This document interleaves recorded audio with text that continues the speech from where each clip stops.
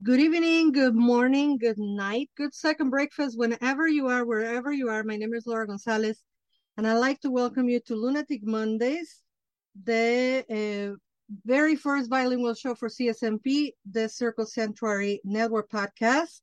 And you hear me hesitating there because very soon I'm going to stop saying that it's a bilingual show because within 2 months, by January, Lunatic Mondays will be only Lunatic Mondays. Fear not, Laura González will still be doing podcasts on Spanish, but it will be hosted as Paganos del Mundo, on the Pagans of the World show that is on Spanish and Portuguese here at CSMP, the Circle Sanctuary Network podcast.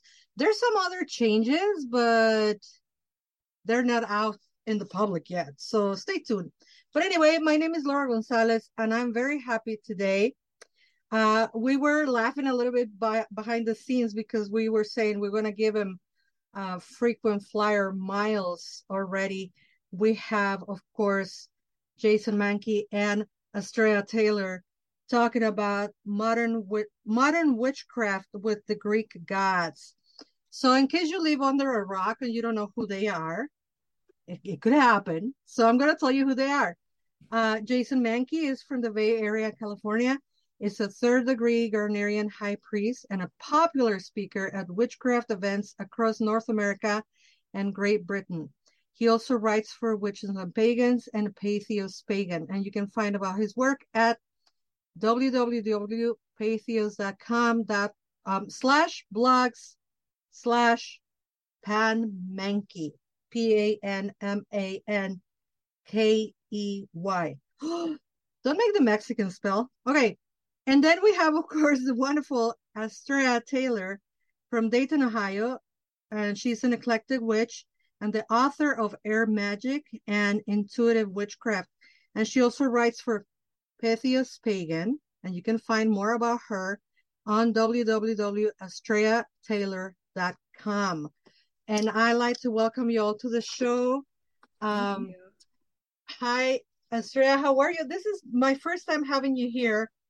And welcome to the show. I hope you feel like home and that this is the first of many. How are you? I love your podcast. So thank you for having me. Thank you for being here. And thank you for reminding me that lovely story that we met a few years ago at Pagan Pride. Oh, it And was a pagan spirit gathering when it was in Ohio. You were teaching a leadership workshop, and we were going around talking about what deities we worked with. And I said, Athena. And you said, oh, you yeah. gave me a look. Yeah, I love Athena. And I know people cannot see it because this is a radio show, but I do have a tapestry of Athena right behind me at this Yeah. moment. And so fill me in, since I have made that phase. What brought you into Athena? How do you, I'm assuming that was your gateway into paganism, but so I'm asking you two things at once.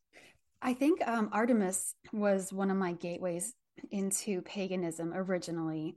When I was a child, I was reading mythology and I was reading the passage about Artemis, and it really struck me. But I think, I'm a kind of person who cycles through deities. They come and they go. My relationships with them change, I evolve. And Athena really came to me when I decided to go to graduate school for environmental sciences. And she was like, we're going to do this. I'm going to help you through it. You're going to learn some stuff. This is a battle, but you can do it. I'm on your side. And then after I graduated, I decided I wanted to write books, and I started writing fiction books because that's one of my passions. I just love stories so much. And she was there with me too with the creative writing. She stayed with me. So I really have a lot to thank her for, because that evolved into writing books for Llewellyn. That is wonderful. And I'm sure um, I was so impressed to hear that you were following Athena because she's one of the greatest, if not the greatest. Little known fact, my name is Sophia, and my middle name is Sophia, and I always related back to Minerva, Sophia, Athena. So that explained the face, obviously. But Yeah. Thank you for sharing that. And Jason, welcome to the show. How are you today? It is so nice to see you again. It's been a very long 9 months without you. I think it was March when we talked last. I always Yeah, like coming to the show. You laugh at all of my jokes, and I don't even have to pay you. Your green room has the best like drinks and snacks of any podcast green room in the greater magical community. And I'm always thankful for that. I'm sure they do because the drinks in the green room comes from your own rooms. you That's know, true. people might think, sometimes people think that we do this in the same room, and that is not even close because you are in sunny, breezy, beautiful California, and I am in gloomy, cold, and wet Chicago at this moment. And Astrea is in Ohio, which I'm guessing is close to Chicago's weather. Yeah, it's in between, a little bit I farther south. I need to point out that on this November day it is cold outside, and I've run my heater because I am like California strong when it comes to weather, which means wussy. And I get cold easily and I get hot easily. If it's not just 75 degrees, it's uncomfortable. I hear your pain because coming from the tropics, I'm Mexican from Mexico, it's a thing. Mexican from Mexico. And I started telling people as a joke, I come from the tropics. And then I actually look at the map and remember, like, no, it really is traversed by a tropic. So, but enough about the weather. You guys have gone into this journey of writing a wonderful book. I love it. Thank you. And I love how direct it is and how it describes from the get-go. This is a book for witches. This is not a history book. This is not a book for, you have done tons of research. You have the most amazing bibliography here. But how was the process? Astrea, I'm going to ask you first because when Jason was here last 9 months ago, we were talking about the process for him working with Ari, his wife, and the other two folks that are part of writing that book. But how was it for you? How did he lure you into it? Actually, it was one of mine and Jason's first conversations when we first met. I told him I was a writer. He told me he was a writer. We hadn't heard of each other, and that made us both laugh. And because he Don't you was a know who I featured am? presenter, and I hadn't done any research because I had just come off grad school, I think so. Yeah, and we both acknowledge that we started out with these Greek gods and they influenced us. They were still a very important part of us, and we hadn't seen a book that really detailed them like we wanted. We never got that juicy book that had all the information that we wanted to sink our teeth into, because we both knew that myth isn't the whole story. We'd read enough to know some of the cultural history and some of the religious and ritualistic practices of the ancient Greeks. So we were inspired by that, not only to create our own magical stuff, but Jason was teaching some of that as well. And so we kind of like talked about it every now and then throughout the years since then. And it came up again during the pandemic. It hit, and I said, I need a new book project, and we were talking about, well, I'll write it with, yeah, we can do that. And then we just started talking about how we would get modern devotees to write passages and how we could write a really good history section, the history section we always wanted to read about, and then some magical parts because we had experiences with deities. So when we were figuring out how to write this book, Jason actually came up with this plan to split the history and the magical sections in half. So we just started like picking one or another, as we preferred them. And then at the end of it, we split them in the middle and did some extra ones that we felt strongly about, like Circe, Nyx. I wrote some of those, and he wrote one about Fanes and some other deities that he felt strongly about. And then when it came down to it, we couldn't find people to write about certain deities. And they happened to be deities that we worked with. So I got to write the passage for Athena. I got to write the devotee passage for Dionysus. And that was really special. And he got to write about Zeus, which was one of his first deities, as a child, I want to say, if I'm remembering that correctly, Jason. And it seemed to like fall into place. We were like, oh, it's going to be hard to find some devotees for these deities, but actually it wasn't. We happened to like run into people and they're like, oh, I've been working with Hades a lot lately. And we're like, oh, do I have a job for you?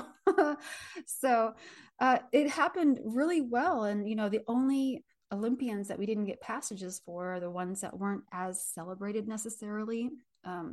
So we thought that was okay. The editors thought that was okay.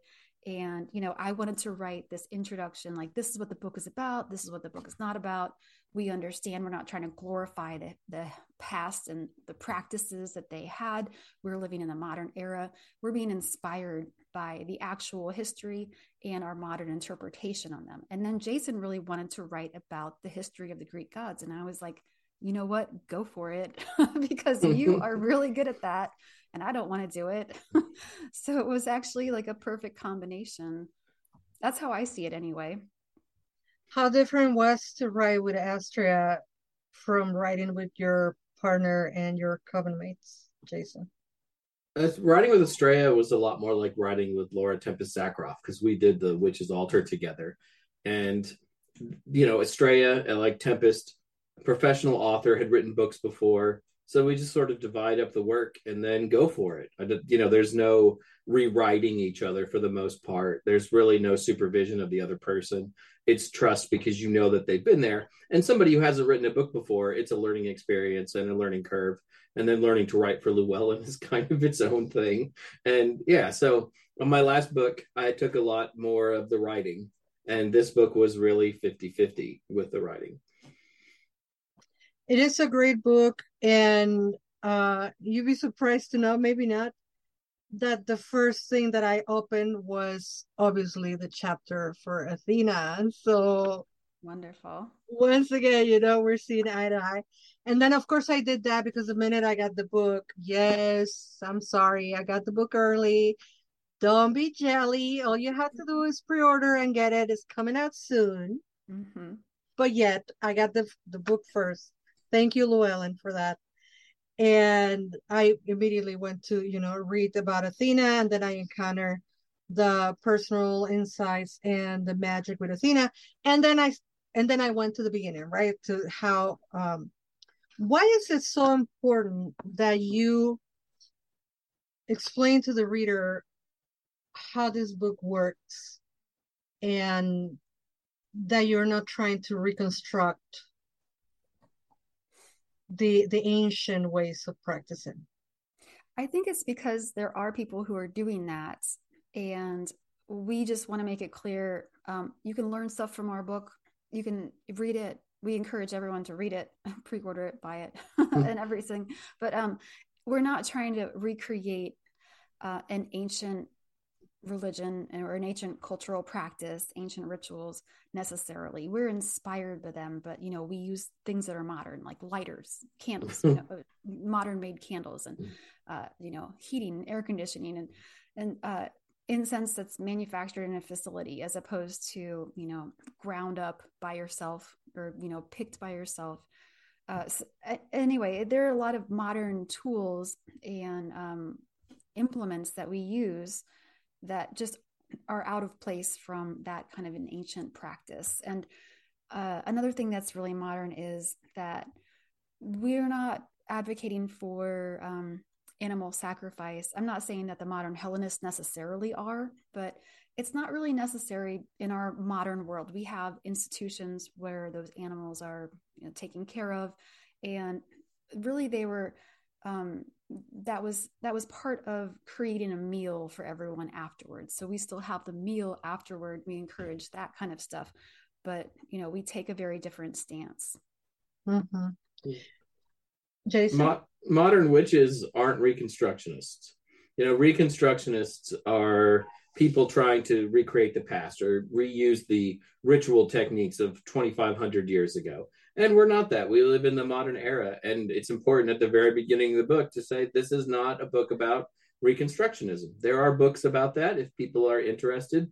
This is a book for people who practice modern witchcraft, you know, and it's just important to get that out of the way as soon as you possibly can. Yeah.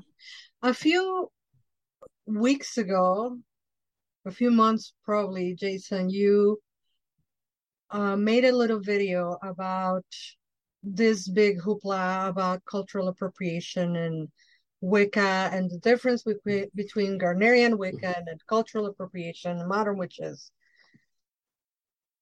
I want you to talk a little bit about that because I love the history journey you take us through on these gods being traveling, borrowed, and larger than Crete or Greece, you know? You know, like to put them in their proper context, we call them Greek gods because they really came of age in Greece. The Olympians all got together on Mount Olympus in Greece. But you can go back and see the origins of Zeus in the steppes of the Ukraine and Eurasia. There are Greek gods who were born on islands and places outside of Greece and then were imported in.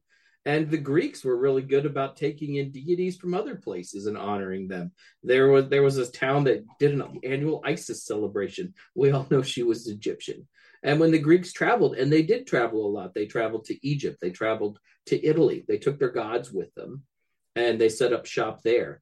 There was no limit to worshiping the gods. You did not have to be Greek ethnically to worship the gods. You could just worship the gods. You know, I have a lot of respect for people from Greece who have decided that they want to recreate practices and things.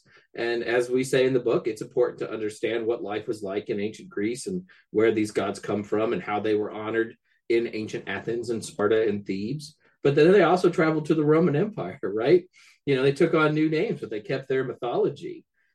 We used their in the sky, right? The names of the planets come to us from the Roman gods. And in Greece, they were named after the Greek gods.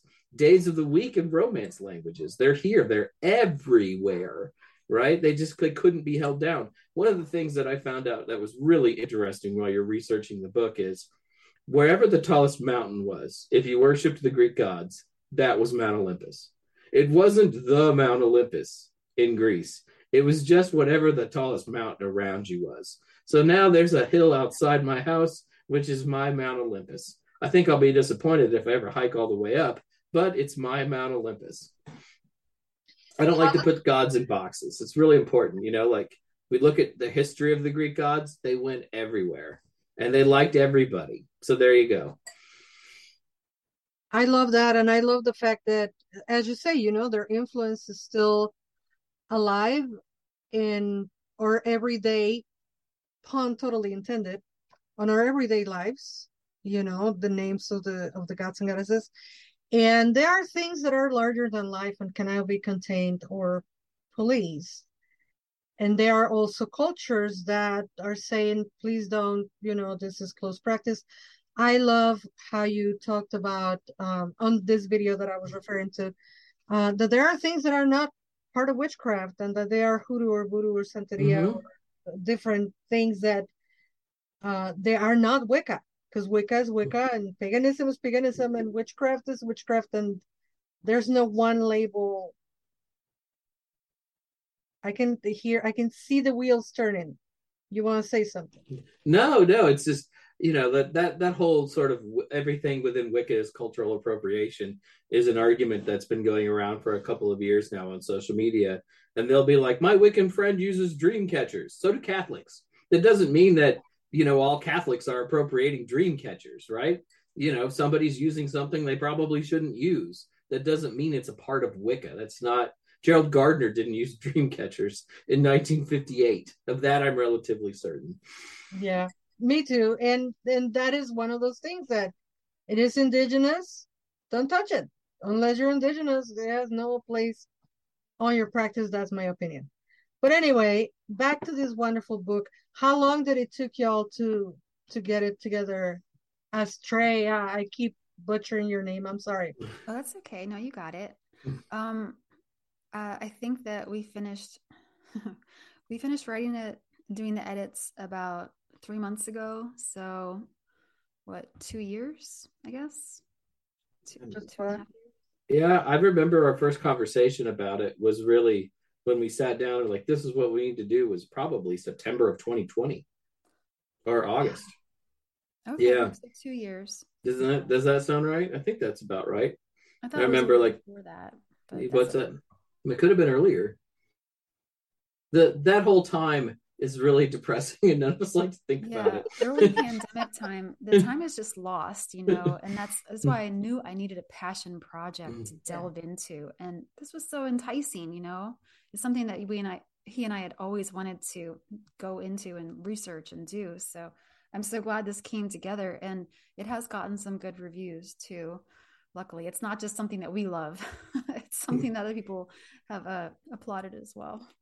I love it because I think it's very easy to digest. And as a person that has allergy to extremely academic research and stuff like that, I love it. And this is not a secret. I've said it a million times. Jason is one of the few people that I can read cover to cover because the way you write is really, really, really flavorful.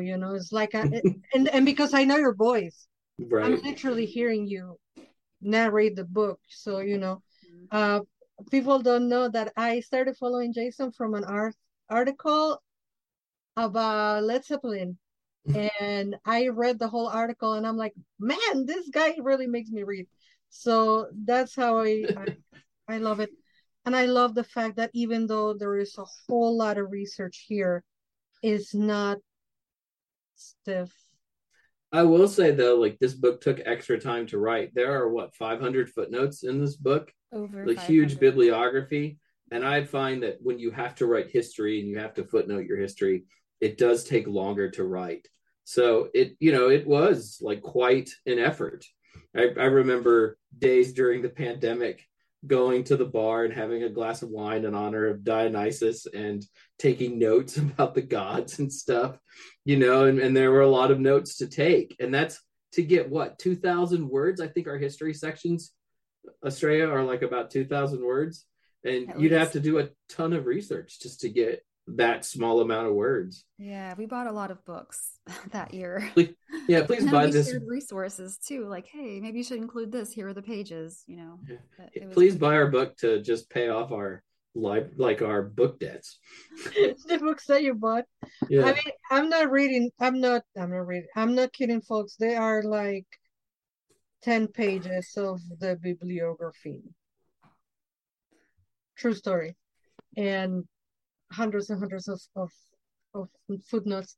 So I think I know which god and goddess was your favorite to write, right?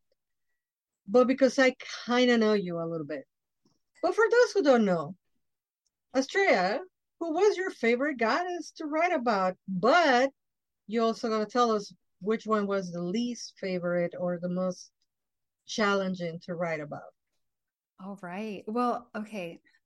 I had a dream about Athena, and you've probably read it since you've read the book. And I was having a regular dream. There was like a 3D landscape, and then this curtain, the dream just kind of like changed, like a curtain was lifted.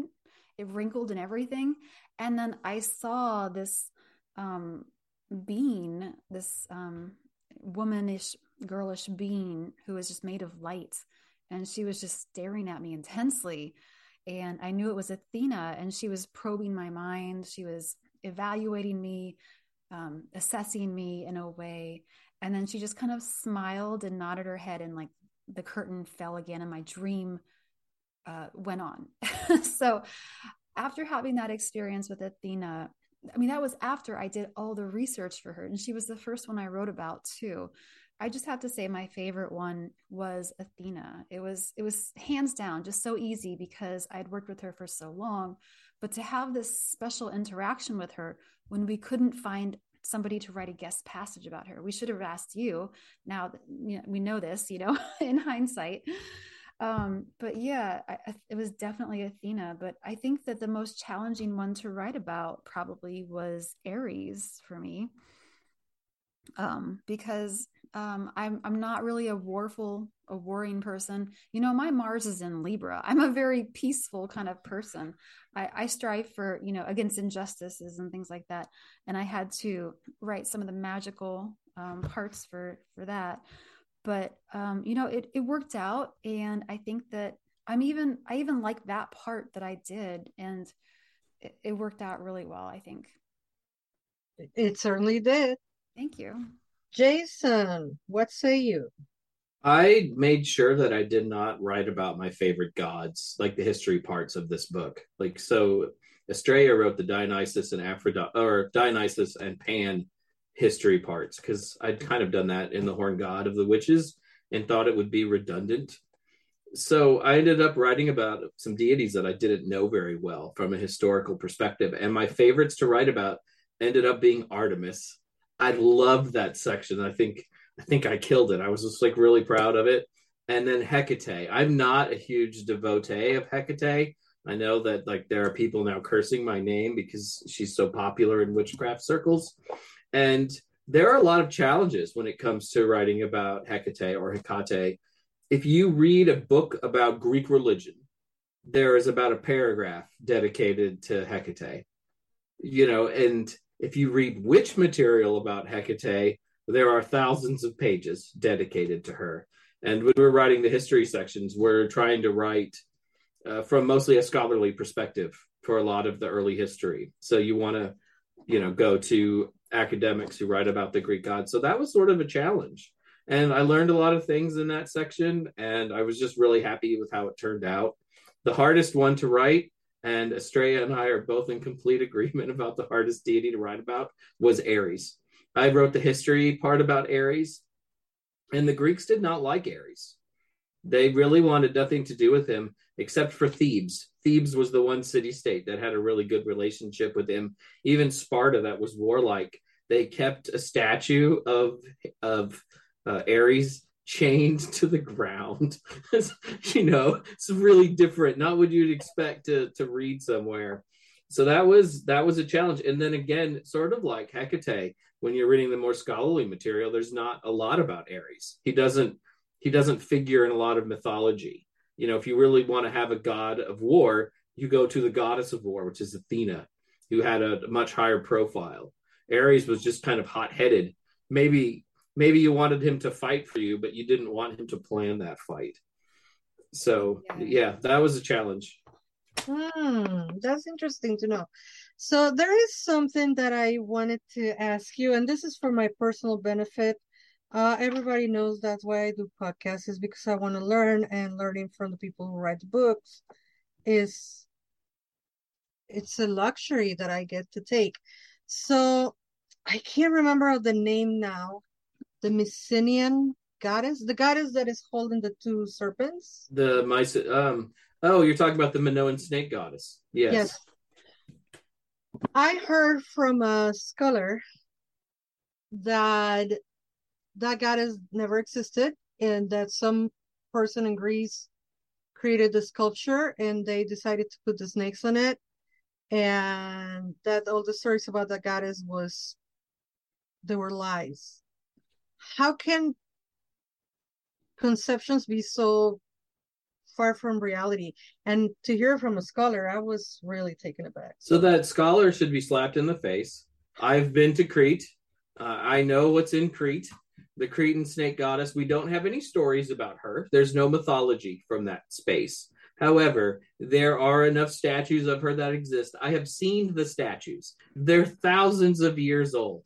They exist. They weren't just put together randomly. The Greeks take their archaeology seriously and don't make shit up, But one of the things about really ancient icons, statues, whatever else, paintings, frescoes, whatever else, the consistency in deities is really important. Maybe we don't have a name for a deity like Kronos, or we don't have a name for the Minoan snake goddess, but we do see a lot of those images, and they're very consistent, which then suggests that a deity is involved. Absolutely, she was real. God, my heart hurts. My heart hurts. I know, I've heard this myself too, and I think that what's in question is the archaeologist who uncovered her, and because maybe there were pieces that were put together. I read that as well, and I think that archaeology was really sloppy for a while. So there are legitimate concerns about, you know, what's real, what is something, an interpretation, or what's you know, assembled by this archaeologist to tell a certain story. But you do have to look at, like Jason said, the surrounding evidence, and whether that statue is or isn't whole or perfect at the time that they found it. It seems that there's enough evidence to back up the whole theory of the snake goddess in general. So we have to take that into consideration too. Absolutely. And it reminds me of the fact that, like everything in this planet, right? Archaeology is colored by misogyny. And what happened in Mexico City, for example, all the excavations is all of these goddesses, they were either labeled as fertility goddess or sex worker, or the wife of, or the daughter of. It was never like, oh yeah, this is a priestess or this is a goddess, you know. And to never forget that the history, the ancient history, was written with those lenses, you know, and we cannot change it. But I'm glad to know also that I was not the only person who heard that ludicrous idea. And sorry, Jason, I didn't mean to hurt your heart, but Arthur Evans was very sloppy, though. He was the one who excavated what we call Knossos, the Palace of Knossos. So, I mean, there are people who are worried about what he did. And when you go to Knossos and you walk through it, they'll be like, Arthur Evans thought this was a throne room. No, it was a bathroom. You know, like he was very, very wrong about a lot of things. And he also sort of dignified the palace there at Knossos. He like painted it and stuff, and most scholars today would be horrified by the idea that you were repainting something, trying to recreate a fresco from 4,000 years ago or longer than that. So yeah, people are right to be wary of him, but there's more than one of those snake goddess statues, and you can see them at the museum in Crete. Yeah. And Jason and I were aware of, the history that was written with that kind of a mental frame. And so we did try to get the most recent sources of knowledge and the, academic papers or books, and to avoid that kind of lens to view things through. So, even I brought up one thing. I was like, hey, I'll use this in this passage. And Jason was like, that's outdated. We should find something else. Like, okay. So, spend more money. Part of this was challenging each other to question the material, even from the 1960s. So I think that was when that my source was from. And it's a good thing, to have somebody who will give you fresh eyes upon your research. Mm-hmm. We both used that book too. I think that's the 12 Olympians, right? I think that's the old one. I think that's the oldest one we used. And there's actually a note in the bibliography about, we're really sorry we used this old book, but we're not made of money, and we both owned it or something like that. Yeah, we got a lot of other resources too. Yeah, and it was like, if things contradicted this, we left it out. But we're always telling history and the modern story of history based on the most accurate information that we have at the time. So there's a caveat about the book, of course. Absolutely. There is something else that is very important. I mean, I had so many questions. I'm looking at the time. So many questions, Laura, hurry up. The personal gnosis. You guys touch into it so beautifully and with such grace. Because that's another thing that modern pagans and witches, like, oh, that works for you, or that's what they tell you, or that's, and it's so dismissed. And I'm going to give you a little example. I work with Mercury. I did not ask, I was told work for him. And everywhere you read about Mercury, he loves plants and he loves climbing plants. And you have to have plants near Mercury because that's how you show your devotion. And I had this huge climbing plant, a vine that was covering the whole of my window. So that's where I set up the altar. Within days, the plant was dead. Then I bought a fern, killed it. Then I bought a spider plant.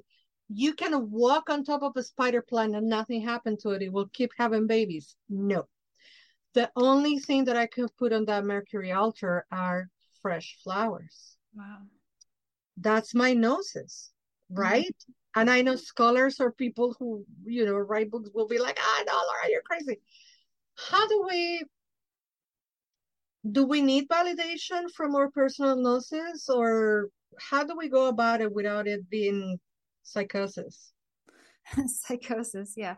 Well, I did write a book about intuitive witchcraft, and I really believe in personal gnosis, whether it's verified or not, because it may not be relevant to everybody, but it's relevant to you. And I think talking about it in that context is the most valid way to discuss it. And I think that if you think it's valid, if you had these experiences, then I believe you.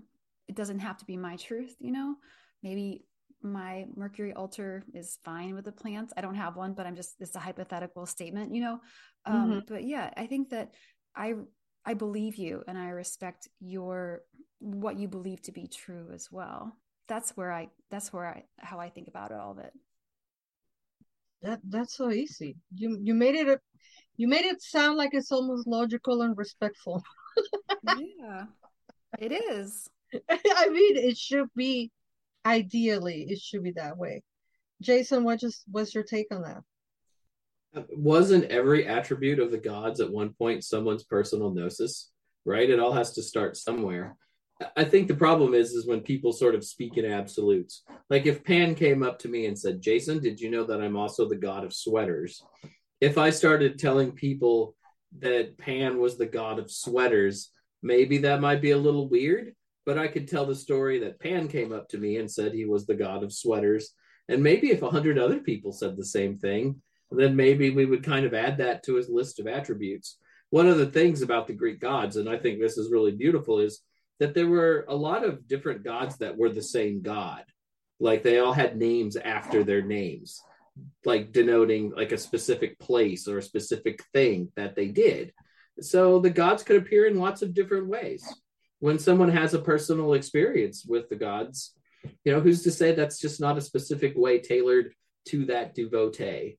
And people love to talk about agency with the gods. And this is something in like paganism as a whole. Well, the gods have agency. And then when agency slaps them across the face, they go, well, that contradicts ancient myth. And I'm like, well, 5,000 people are doing it. I mean, that would suggest that the god is pretty happy with it, right? So I think that deity evolves just like we evolve. And I was going to say, why wouldn't gods evolve with the humanity that worships them? And if you look at the history of the gods in the ancient world, they evolved. They weren't the same the whole way through. Apollo wasn't originally the god of the sun, and eventually kind of becomes the god of the sun. And Helios has like a really secondary role all of a sudden instead of a bigger role. And they gain attributes, they lose attributes. New gods come along, absorb some of their functions. It's a continual process of change and evolution. But there are some people who think, well, this is how they were worshipped in Athens in the year 400 BCE. We must stop now. And that's not how it works. Yeah. One thing I say in my part of the introduction is that we do know quite a bit about the practices that happened in Athens and Sparta and Thebes, but not so much in the country. And we don't know a lot about what women practice and other people, people who were slaves of a household, people who lived in a country or just outside of the major cities. So people who were more poor too. because their history wasn't written. So we do have some assumptions. We state that there are assumptions in the book, but I think that they would have observed things differently. They would have seen things differently, practiced things differently. And we do want to honor all the different perspectives when it comes to the historical people and modern interpretations as well. Absolutely. I totally agree with that. And I like to mention, and I would like you all to mention about the contributors, the other folks that you invited to write either practice or personal analysis, etc. How was that process? And I don't know if you want to mention some of them. I wouldn't want to leave them out, but I leave that up to you. So when we were putting the book together and discussing it and thinking, wow, this is going to be a really long book, my thought was, why don't we get other people to write parts of it for us and then not pay them? And that's how we got all of these contributors, because it's so many less words that I have to write. We also just wanted someone who had an honest, good experience with them and knew more about them. I mean, it's more what Astrea is saying than what I'm saying. For those who don't detect sarcasm yet, because I was like, Hades, I don't work with Hades. We can find someone who does, hopefully. And there are guest passages on Hera, Poseidon, Demeter, I don't know, Apollo, Artemis, Aphrodite, Hestia, one of my favorite as well, Persephone, Hecate, Pan, Gaia, and so much more.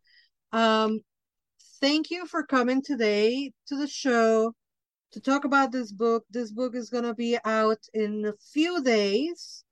Thank you for giving the exclusive to Lunatic Monday as per usual. Thank you, thank you. I feel like I have a huge chip on my shoulder.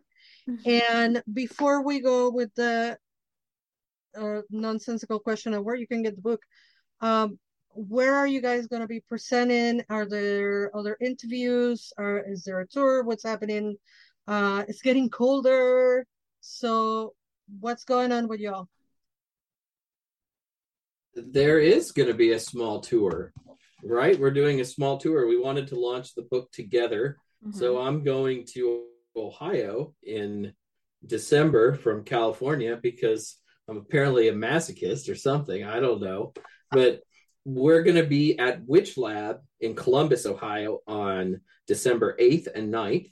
And we're both going to be, and 10th in the afternoon. We're going to be doing workshops. We're going to be doing a ritual for Aphrodite and Dionysus with a little bit of a Saturnalia twist on Thursday night.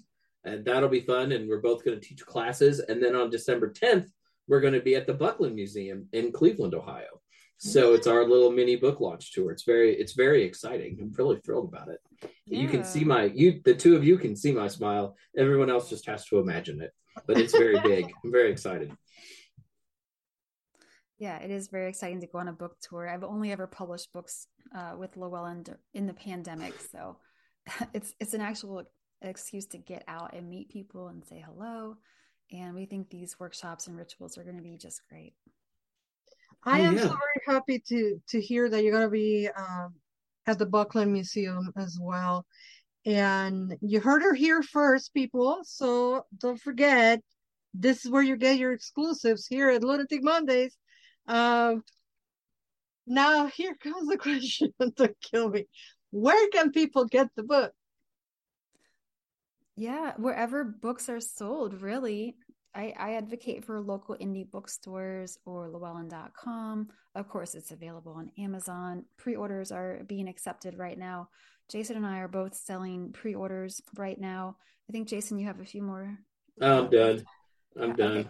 Well, if you want a book signed by both me and Jason, I'm coordinating that. So go to my webpage, astreataylor.com, and look at my books for sale there. And you can pre-order that, and I will ship that out with both of our signatures on it.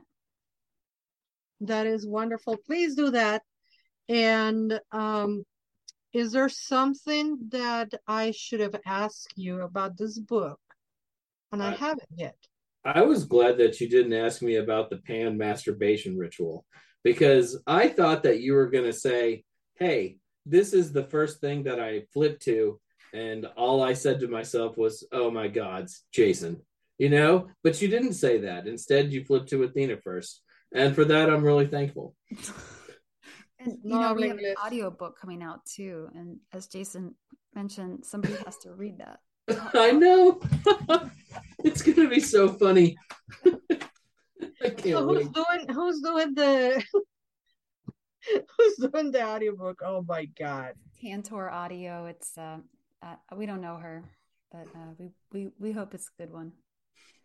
So Astrea, is there anything I haven't asked you about this book that I should have and escaped me? No, I don't. I think that you covered a lot of ground. I think the one thing that I'd like to mention is that as someone pointed out today when I was talking about it, they said, is it gods and goddesses? And I said, yes, it is gods and goddesses. It's the plural.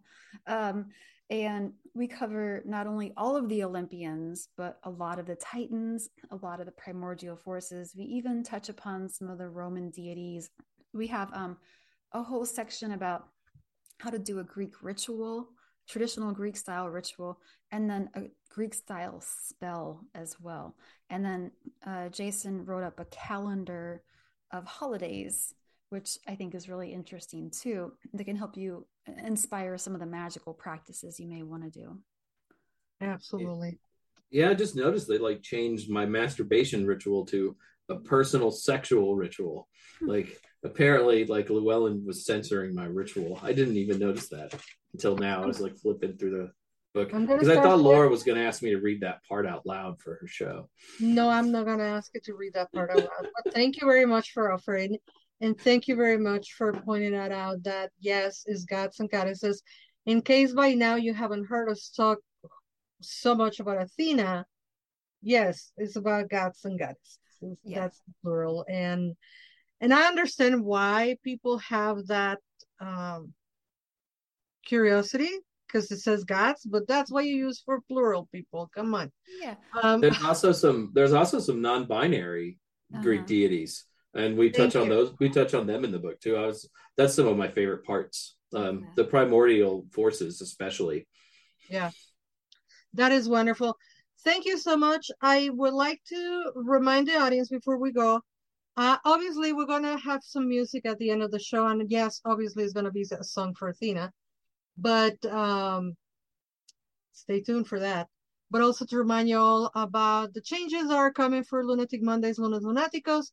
Starting on January, Lunes Lunaticos is no more. It will be only Lunatic Mondays, and we will have 2 shows per month. Paganos del Mundo stays the way it is, with a show every Saturday. We have Blue Marble on the 3rd Friday of the month with Charlotte Bear.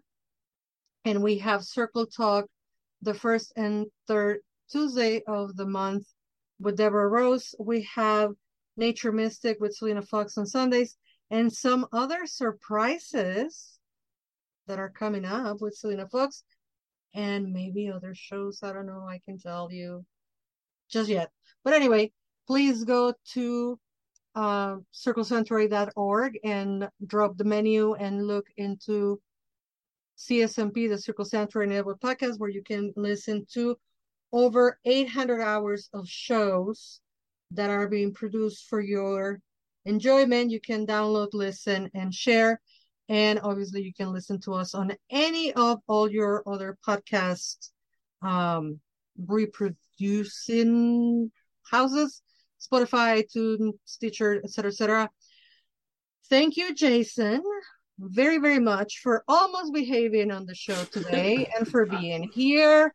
I thought we did it until we did not. I failed you at the end, didn't I? I failed you at the end. You know I love you, dude. Thank you, Astrea, for being here and putting up with me and my goofy accent. But it's been my pleasure to have you on the show. Thank you. The first of many, I hope. Yeah. And to both of you, all I have to say is thank you, thank you, thank you. People, buy the book. And I'll leave you all the microphone to say goodbye to your audience. So ladies first, of course.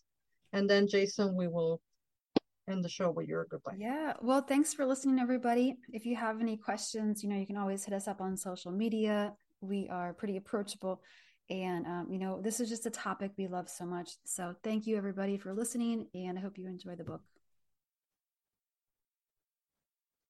This was just a great book to write, and the whole experience with Astrea was fabulous. And we both love the Greek gods so much, and I think it really shows in the book. And if you pick it up, we really hope that you like it. And we'll see all of you listening online somewhere. It really shows how much you love the Greek gods and goddesses. Thank you. And remember the name of the book, Modern Witchcraft with the Greek Gods, by Jason Mankey and Astrea Taylor. My name is Laura González. I'd like to say good night to you with some music.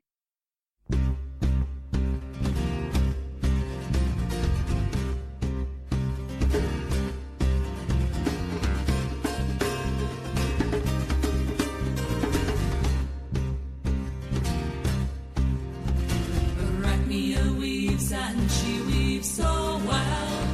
She weaves a passage where the gods will fly. Athena laughs as she casts her spell, while she watches from her loom on high.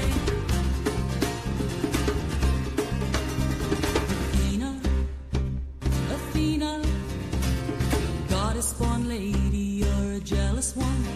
And Arachnia knows that you are watching her, waiting for her work to be undone. Athena, have you set the quest? Will you take the weave and will you break the weft? Or will you let this lady spin her tapestry of a tale untold and then set her free? For Arachnia weaves and she weaves so well.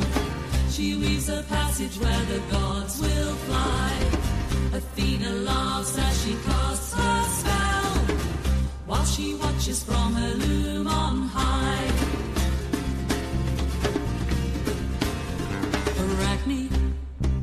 Arachnia, the goddess Athena's got a quest for you, and you must weave a story of the gods that rule in all their mystery, and you must tell it true.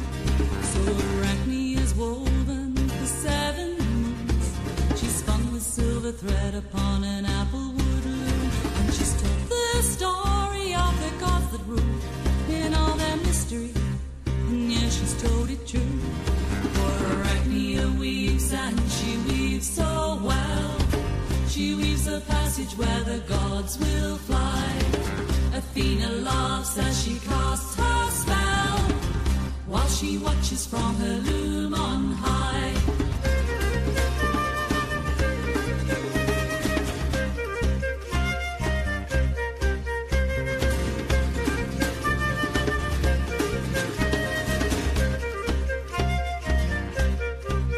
So Athena came to earth disguised as a crone, to gaze upon the tapestry this mortal woman sewn. And in and out the fabric that was stretched across the loom, the sins and the secrets of the gods were shown.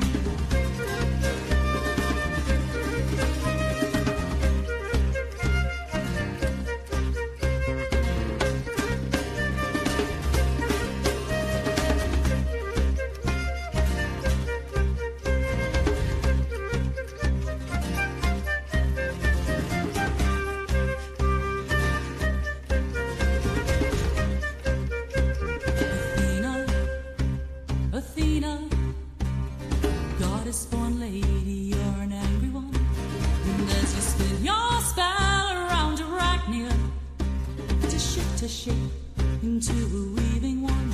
And as Arachnia sits and weaves upon her web, she casts her mind back and she remembers when she told the story of the gods that rule in all their mystery, and she told it true. For Arachnia weaves and she weaves so well. She weaves a passage where the gods will fly. Athena laughs as she casts her spell, while she watches from her loom on high. And Arachnia weaves and she weaves so well. She weaves a passage where the gods will fly. Athena laughs as she casts her spell, while she watches from her loom on high. Loom on high. Loom on high.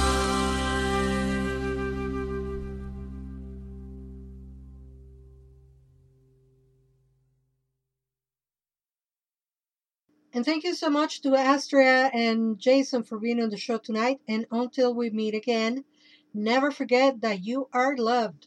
Mwah. Goodbye.